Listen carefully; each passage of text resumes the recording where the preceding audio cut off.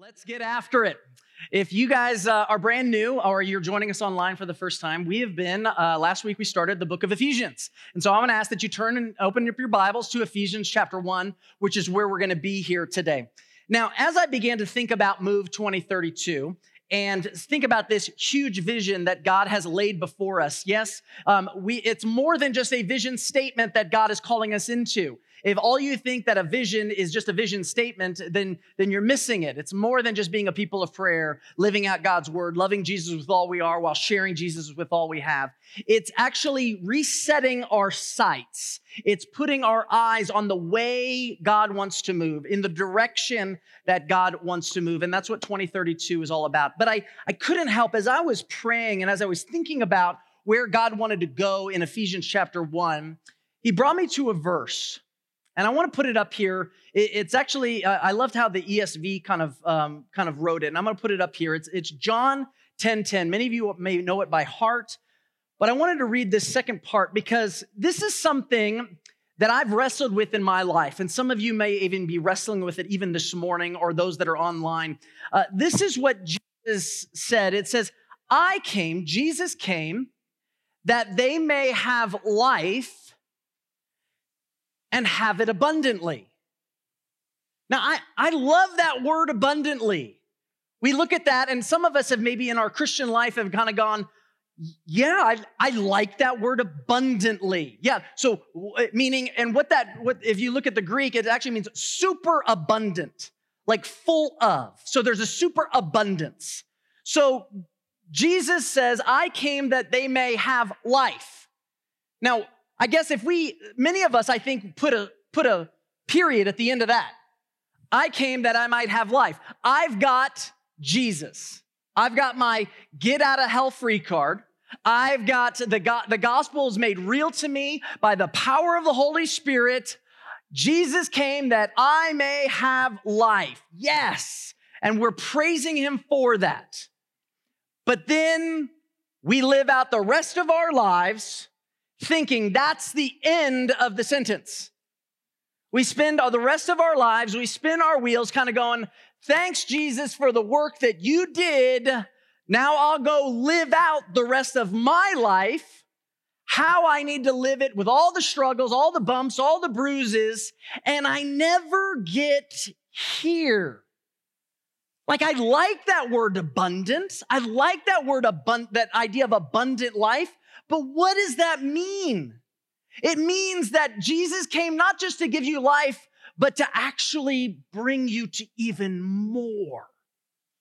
So when you think about Jesus, when you think about Christianity, it's not, I've come to just give you eternal life. Yes, that awaits us for those that put their faith, their hope, and trust in Jesus Christ. If you remember last week, we talked about what that means when we come into Christ, meaning we're no longer in the world, but we are now in Christ. We've put our faith, our hope, and trust in Jesus Christ. Our identity is this: we are children of the Father. And there's blessing that comes from that, as we learned last week.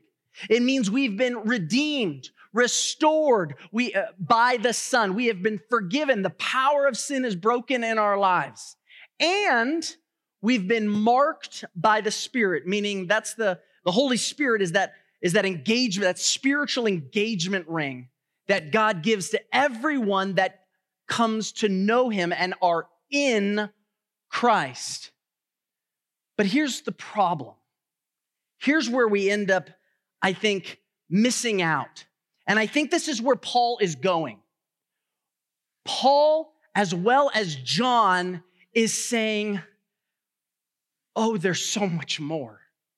And you don't have to wait for eternity to get it. You can actually begin to experience abundant life right now, in this moment, in 2021. You don't have to wait for when I offer my last breath, of course I'll be in heaven and that'll be done and I'll have no longer any pain and I'll be eternity with Jesus. Yes, and that is a glorious reunion that we all can look forward to. But imagine if we started living as if we're saved now, not then. Imagine if we start understanding this relationship that God beckons us into. And so Paul, in the beginning of Ephesians chapter 1, when we kind of talked about what it meant to be in Christ, he then kind of ends out chapter 1 with a prayer for you, a prayer for me. And it really is this invitation of going, oh, don't stay there. Oh, don't stay there. There's so much more. There's something so much more rich, something so much more beautiful, something so much more deeper than just these early recesses of the gospel. Don't hang out at the mere threshold of the gospel. Come into deeper waters. It makes me think of when I remember when I was dating my wife, well, prior to her being my wife, and I remember getting to know Michelle and Michelle getting to know me, and I'm looking at this woman and I'm going, there is so much more. I mean, yes, was she just unbelievable and just beautiful to me? Yes. And she still is, and she grows more beautiful to me every day, both inside and out in some incredible ways. But as we walked through that engagement process and the ring was there, and if we got to the wedding day and we said, finally it's here, but that was the climax of our entire relationship, that would be pretty miserable. Like, you get married, yay, we're married. Guess we'll just live together. But you laugh, but if I never pursued relationship, if I didn't realize that there was so much more on the other side of the wedding day as opposed to before, I would miss out on so much. I mean, I look at my wife and I'm like, man, there's so much more to her. Now, if I'm honest, and we're talking about perspective, my wife looks at me and is like, well, there's got to be more, right? Okay. And most wives probably look at us husbands that same way. There's got to be something more, right? But we're both fighting. We're both longing for something more. We're both wanting something more. There's more. There's deeper waters of relationship. There's more there. And this is where Paul is going in the second chapter, or the second part of chapter 1. And he brings us down this prayer that's offered to you and to me. So look at Ephesians chapter 1. If you don't have it, it's going to be up here on the screen as we follow along, starting in verse 15 to verse 23. This is what Paul says. It says, ever since I first heard of your strong faith in the Lord Jesus and your love for God's people everywhere, I have not stopped thanking God for you. I pray for you constantly, asking God, the glorious Father of our Lord Jesus Christ, to give you spiritual wisdom and insight so that you might grow in your knowledge of God. I pray that your hearts will be flooded with light so that you can understand the confident hope He has given to those He called, His holy people who are His rich and glorious inheritance. I also pray that you will understand the incredible greatness of God's power for us who believe Him.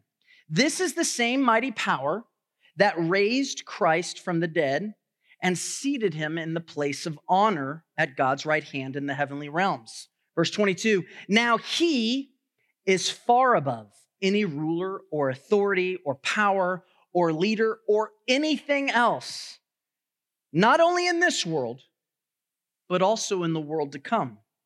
God has put all things under the authority of Christ and has made Him head over all things for the benefit of the church. And the church is His body. It is made full and complete by Christ, who fills all things everywhere with Himself. Heavenly Father, we invite you to be in this place. Holy Spirit, would it not be man's voice that's heard? Would it not be man's voice that's heard? Would it be yours? Would we see your face? God, would you move us from where we are to where you are.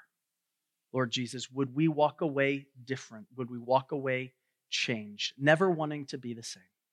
Lord Jesus, we love you. We praise you. In Jesus' name we pray. Amen.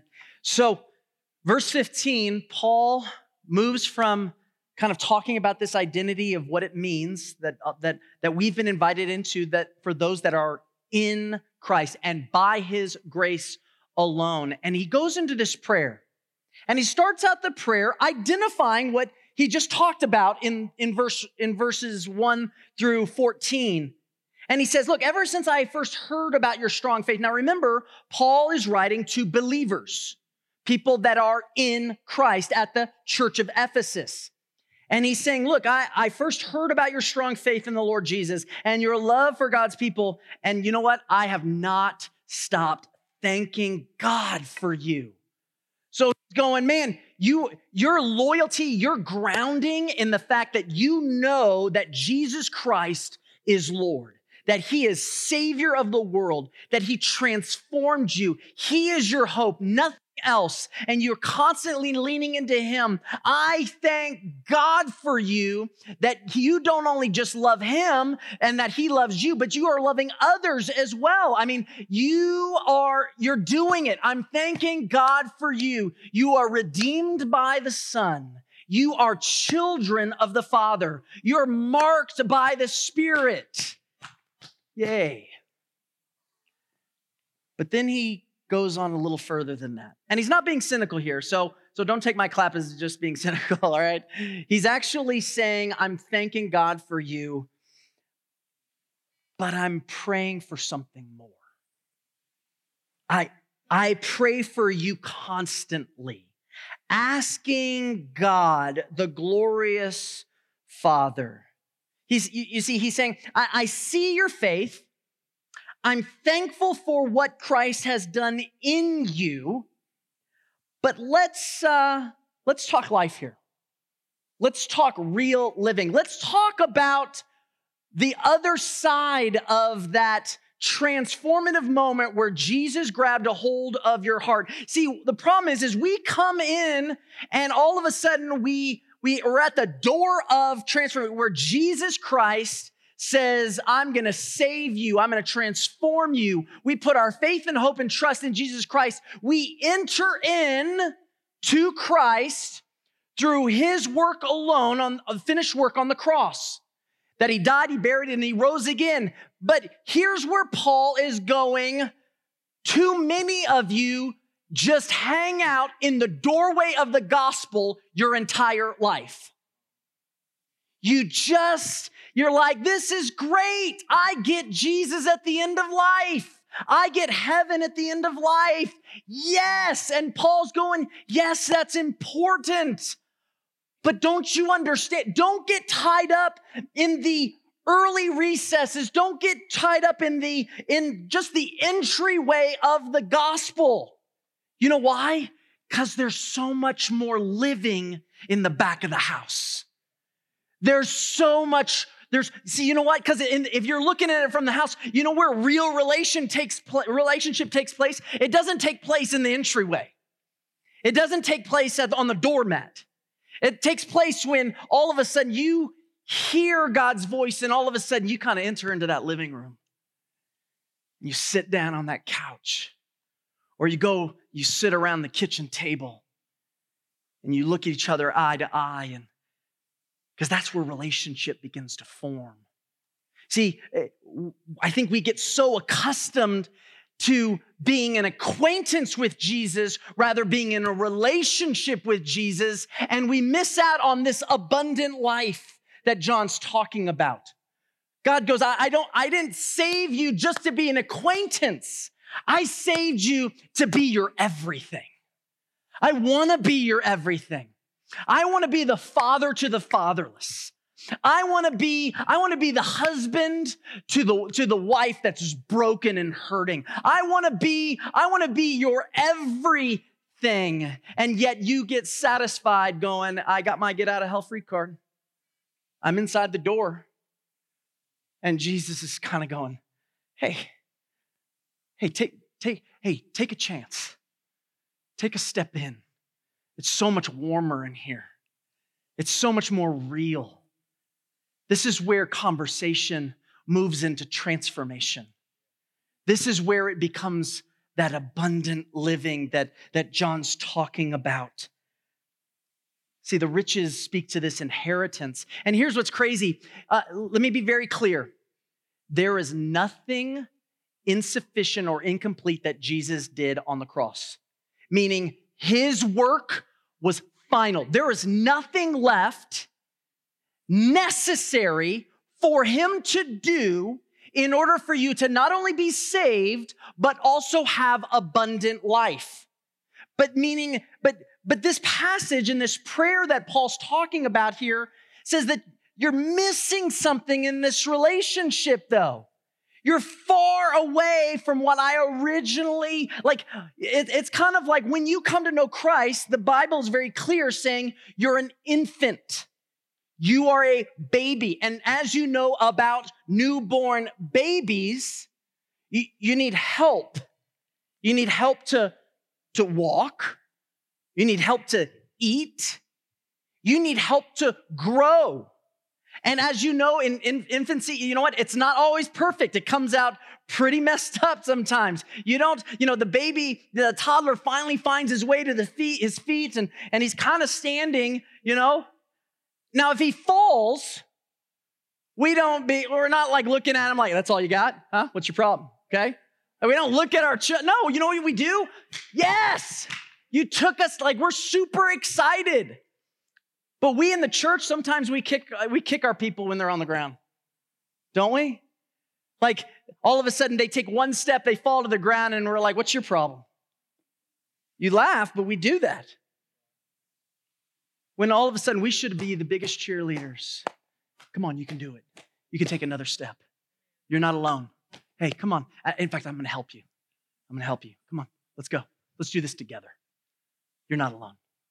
And this is this invitation into more. And you have no idea the riches of the inheritance that we have. It's not we lack something. It's just the fact that we don't know what we have available to us. There was a man by the name of Randolph Hearst. And Randolph was a newspaper editor. He was a very rich entrepreneur. He was a collector of incredible art and antiquities around the world. And he was world renowned because of this particular collection. Well, one day, this piece of art got on his radar, and he's like, I have got to have this one. I got to have it. So he hires and he spends thousands upon thousands of dollars to hire this investigative team to go hunt it down, search for it, and claim it for him. And so this team, they just scoured everywhere. They went around the world, and almost a year passes until finally the lead investigator on this hunt for this particular piece of art comes in through the door and says, Mr. Hearst, we found your piece of art. And he's like, yes, thank you so much. Hey, where did you find it? And he goes, we found it in one of your warehouses. See, Mr. Hearst didn't even realize the treasure he already had. He didn't realize the valuable piece that he was looking for for so long was already present in his life. And I think we do the same thing when it comes to who Christ is in our life, the role of the Holy Spirit in our life. We don't understand the riches given by those that are in Christ. You have so much.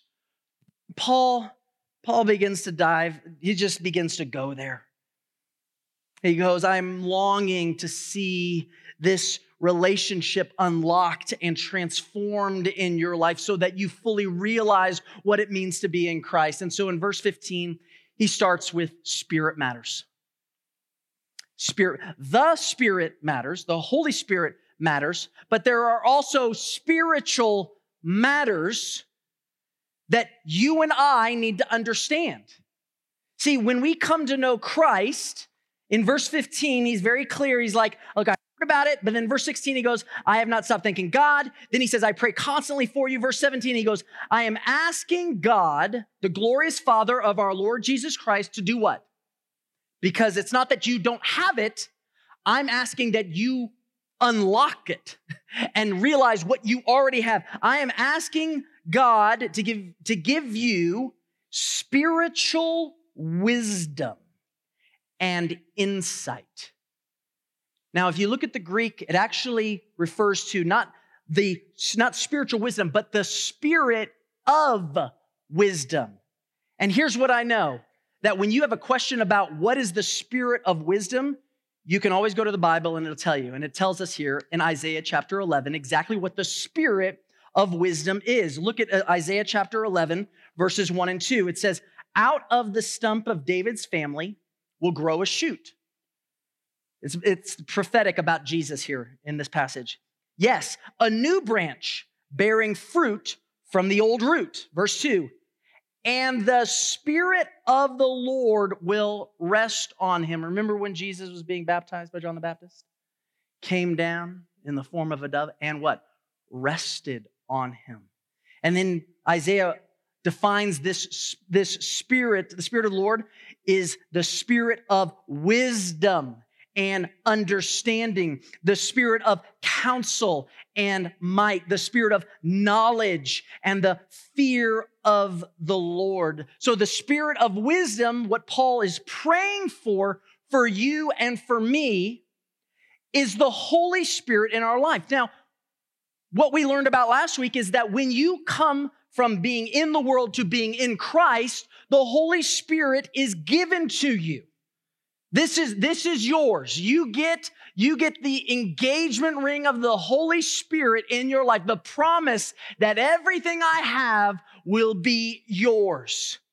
Problem is we don't yet realize who the Holy Spirit and what kind of role the Holy Spirit needs to play in your life and in mine. We have a throne room in our life. And Paul's going, you need to get off of your throne in your heart and let the Holy Spirit take control and the reins over in your life. In doing so, He will give you wisdom beyond your understanding. He will give you insight. And when you have those two things, guess what happens? You grow. You grow. He says, when you have the spirit of wisdom and insight, so that you might grow in your knowledge of God. See, what the Holy Spirit does is He comes in, we just forget that He's there. In fact, we ignore that He's there. He's like the elephant in the room sometimes, right? I don't want to do it. Who's that guy? All right, okay. You can talk to him? All right, yeah. Like, we just forget that He's in the room and we almost ignore Him. When in fact, He's present, He's not going anywhere. And if we decide to move beyond the front door recesses of the entryway and go into deeper relationship, all of a sudden this Holy Spirit begins to come over our lives and take hold of the reins of our lives. And you begin to see people different. You begin to love people different. The affections you once had for this world all of a sudden begin to dissipate and begin to disappear. You know, the things I once loved, I don't quite love those things anymore. In fact, I love these things more. The things of God all of a sudden become that much more attractive. You know why? Because I am allowing the Holy Spirit to play the role in my life that He was always meant to play in the life of the believer. He's supposed to lead us. He's supposed to guide us. He's supposed to give us wisdom, knowledge, and understanding. See, the Spirit of God is the only way of taking the information about God and translating it into relationship with God. Did you catch that? Like, God puts the Holy Spirit in you. So as we see this truth begin to pour out the knowledge that it offers, the truth that it offers through, and I don't know how in every way it happens. He takes these words, he takes this truth, and he begins to transform it into the relationship that you and I were meant to be in from the beginning of time. You begin to, oh, wow, he really does love me. I'm really not alone. Oh my goodness, wow. I didn't think I could make it through that. I didn't think that after this loss, I'd be able to take another step. All of a sudden, the presence of God is all over you. And he's filling every part of your body. And he's saying, I've got you. You're not by yourself. You're not alone. It makes me think of the, when you have kids, you watch all kinds of Disney movies, right? There's all kinds of Pixar movies and stuff like that. Well, if you've ever seen the movie The Croods, okay? Croods, it's the Nicolas Cage is the voice of the main guy. Right? Anyway, this movie is about these cavemen, these cave people. And they what they do is they kind of, the movie starts out and they are going out and they're finding food. And they find food, they release the baby, and they go and they get the food, and then they come back and they eat it, and then they go into the cave, and they lock themselves in, and there's like, this is our world. And every day, they believe that the existence of their life is going out, getting a couple things that they need, but then coming back to where they believe it's safe. And I'm just going to be safe, and this is how I'm going to live out the rest of my life. But then all of a sudden, an external third party shows up one day, and his name is Guy. Guy shows up. And I'm telling you, the dad hates Guy, hates him. And you know what? Guy is there, and he's present, and he's hanging around, and he's starting to have an effect on everyone else, because Guy's going, this is all you do. You just go, you eat, and then you come back to your little safe domain, and this is where your world is. And they're like, yes, it's safe, it's predictable. This is what we need to do. This is how we need to live. And Guy goes, there's so much more if we go to the light. Like if you just take a risk, go beyond this safe, what you call safe, this entryway level of living, and you head towards the light, I promise you, there's living. See, unbeknownst to them, if you remember the movie, they were actually in danger and they didn't even know it. And it took them actually heading towards the light before they finally realized, wow, abundant living is in the light. It's not here. And I just look at that and I'm going, how often do we just hang out with Christianity where it's safe? And it's predictable, and it's easy, and it's tangible. I like to, I go to church on Sunday, and I do this, and I do a little bit of this, but that I can handle that. And Jesus is going, please just take a step in. Please just come in a little bit closer. I'm inviting you. I mean, yes, I've rescued you, but you want to talk about abundant living? Like, I don't want to be just a living roommate with my wife at the end of life. That's not my goal. I want an abundant marriage. I want an abundant marriage where I look forward to coming home every day as much as I do today. Like, she's my favorite person on earth, and I look forward to going home. Everyone is second fiddle to her. And you know what? That's the way it should be. When it comes to Jesus, everyone should be second fiddle. Everything should be second fiddle, because the depth of relationship, the intimacy that our soul longs for, requires, is found in Jesus himself. And he says, come on. Stop. Don't stop there. Hey, there's a living room. Let's sit down. Let's have you and I, let's have couch time. Let's just be face to face. Let's start crying together. Let's start walking together. Let's start living life together. I promise you that is abundant life. And you know what? The world can fall apart. I will stand because I'm in the deep recesses and deep intimate relationship with the King of Kings and the Lord of Lords, who's got everything about me. He's got me. He goes on to say, he says, I don't want you to just nurture this relationship with this Spirit as you should, but I also want you, my prayer is that that God opens the eyes of your heart. Look at this. This is incredible. He goes, I pray that your hearts will be flooded with light so that you can understand the confident hope, or actually in a different version, it says true hope he has given you, meaning you and I don't have the illumination to the eyes of our heart. And yes, there are eyes on our heart. And when we come to know Christ, when we are now in Christ because of Jesus, guess what? All of a sudden, those eyes finally become open. It's like a newborn baby. They're struggling to focus.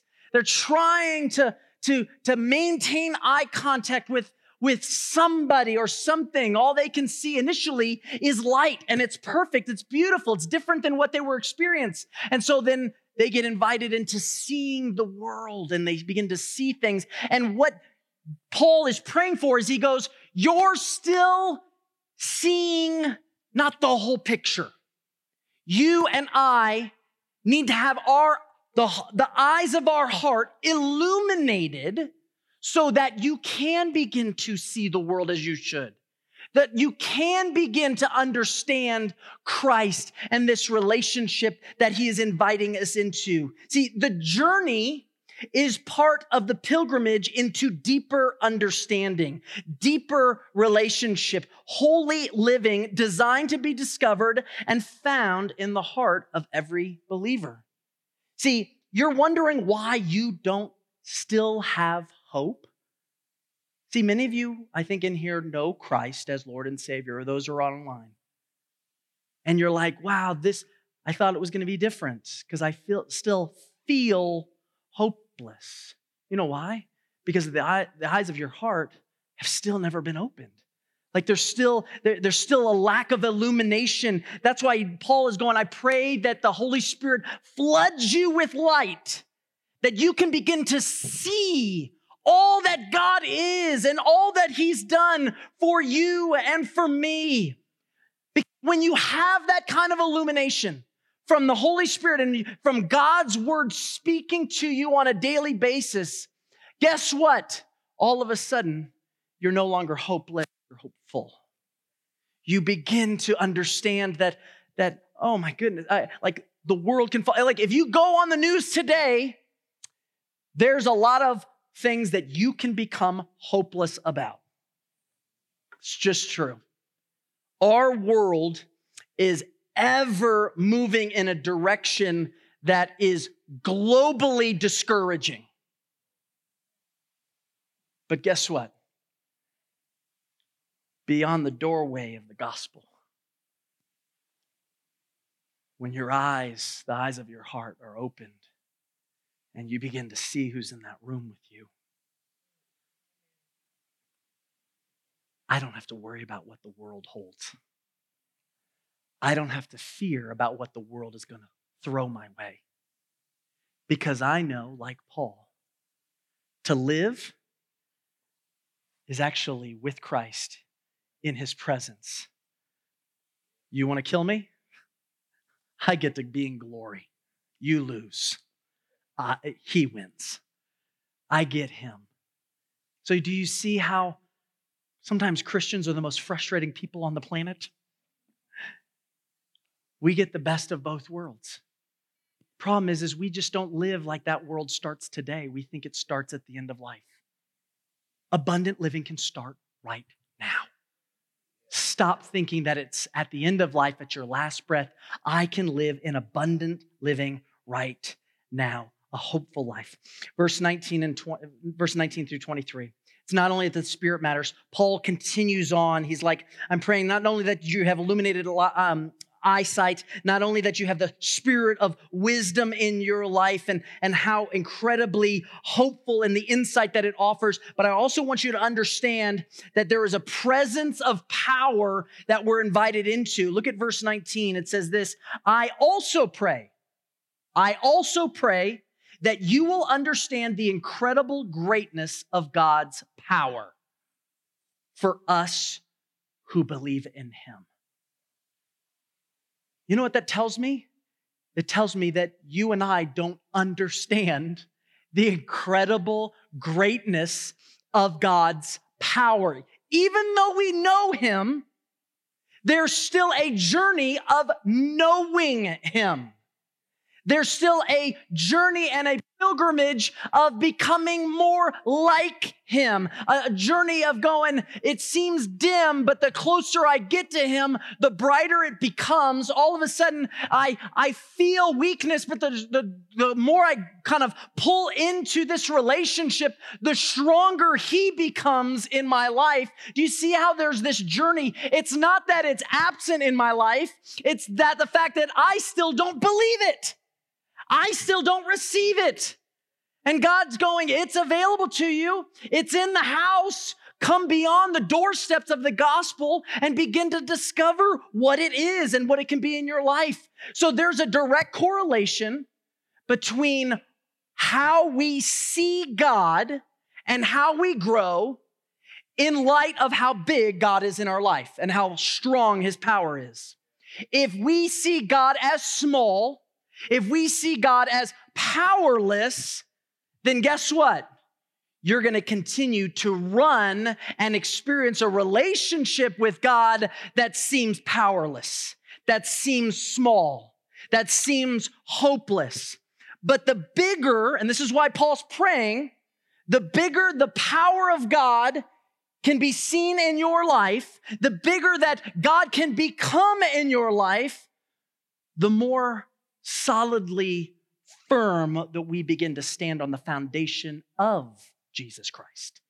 The firmer we begin to be unmoved when the trials and the difficulties of this world come barraging at us, hitting us one wave after another, after another, after another, we can still stand despite how many attacks begin to come our way. No matter how many discouragements begin to be thrown at us, the presence of God, and then he unpacks what the presence and the power of God actually is. He goes, this is the same mighty power. He goes, let me define it for you. It's the same power that God, that raised Christ from the dead and seated him in the place of honor at God's right hand in the heavenly realms. Okay, I don't know about you. There's no other power in existence that can raise anything or anybody from the dead but God's. And that power is not distant. It is not absent from your relationship with Jesus. You've just never grabbed hold of it. You've just continued to realize, oh, it's in the house. That's a lot of power. We don't do anything with it. God's going, I've given you life and I'm trying to give it to you more abundantly, which means stop living defeated and start living powerful because of who Jesus is in your life. The Holy Spirit is present and he offers a power that far surpasses ours. It's an incredible power that raised Jesus from the dead. And if you look at John chapter 1, it talks about there's how that actually includes the power of creation. The power of creation in the beginning was the Word, and the Word was with God, and the Word was God. And it goes on to talk about nothing was created without Jesus. He is the creator of all the universe. He is the uncaused cause. He is the one that started it all. He has all that power and authority. He also has the power of life and death, heaven and hell. Revelations 1:18 says this, I am the living one. I died, but look, I'm alive. I am alive forever and ever. And guess what? I hold some keys, and they're to life and death. They're to heaven and hell. Nothing happens without my say-so, without my authority, without my power. The adversary has nothing to throw at you that the victory and the power of Jesus Christ cannot overcome, will not overcome, if we just begin to believe it and claim it in our own lives. I'm so thankful. This should be the biggest encouragement to every believer in this room, that this is abundant living is on the inside of this house. It also says that the power of ultimate authority rests with him. Above every leader, above every authority, above every leader. Do you realize that the greatest form of government, and I'm not going to go on politics, but the greatest form of government is actually a monarchy? It's actually a monarchy. You know why? Because at the end of life, Jesus sets up a throne room here, and he rules, and we get to sit underneath him for eternity. He's the monarch. The reason why monarchs in our world hasn't worked, because absolute power corrupts absolutely. Just turn on the news. Power in the wrong hands, too much power in the wrong hands will lead to really bad things, but all the power in the right hands of God will always turn out for your benefit, and it'll always turn out for his glory. See, he's already in control. He's already authoritative. He already is the King of Kings and the Lord of Lords. He is above every leader, every authority. And I love how sometimes these leaders in all these different parts of the world are saying, you can't do this, and I'm this, and I'll roll over top of you. I just sometimes, honestly, I want to laugh, and I will look at them and I say, you have no authority but that which has been given to you by my King, by my Savior, and my Lord. I don't fear you. I don't fear the one that can destroy the body. I fear the one that can destroy the body and the soul, and that's not you. I can stand confidently. You can stand confidently no matter the trials that come our way. John 3, verses 31 through 36 says this, and I love this. It's a story where where John the Baptist is interacting with his disciples. And the disciples are getting frustrated. You know what they're getting frustrated about? That all the people are going over to the other side of the river where Jesus is. They're like, John, we used to baptize, at least 17 people a day, and they're not coming to us. Like, they're gonna take people from our church and stuff. Just saying. And John goes, you joking? Like, let me remind you, the win is not people coming into our little empire. The win is people going across the Jordan River to be with Jesus. That's the win. And just to remind you about who we're talking about, let me give you a picture. He goes on in verse 31. Jesus, he's come from above. He's greater than anyone else. Let's just start there. We are from the earth, and we speak of earthly things, but he's come from heaven. He's greater than anyone else. He testifies about what he has seen and heard, but how few believe what he tells them. Anyone who accepts his testimony can affirm that God is true, for he is sent by God. He speaks God's words, for God gives him the Spirit, I love this, without limit. It's like the Black American Express. You can charge whatever, okay? Limitless credit line. He goes, he has the Spirit without limit. The Father loves his Son and has put everything into his hands, just in case you forgot. And anyone who believes in God's Son has eternal life. Anyone who doesn't obey the Son will never experience eternal life, but remain under God's angry judgment. I think we forget about really who Jesus is. He's all powerful. It says the same power that raised Christ from the dead, power to create, he holds the keys to heaven and hell, life and death. He does. We don't. He has all authority. And then the last part of verse 23 is he completes you. I love this last part as we kind of close. He completes you. He says, and the church is his body. It is made full and complete by what? By Christ. Can I just say that everyone sitting here this morning or those online, you're not an accident. I was impressed the last hour, and I'm going to say the same thing this hour because I think you need to hear it. And I don't want you to try to figure this out. I just want you to hear what the words of God Almighty is saying to you right now. You're not an accident. You're complete. You're not an oops. You're not a mistake. You're finished. He made you just the way you are. He made you male. He made you female.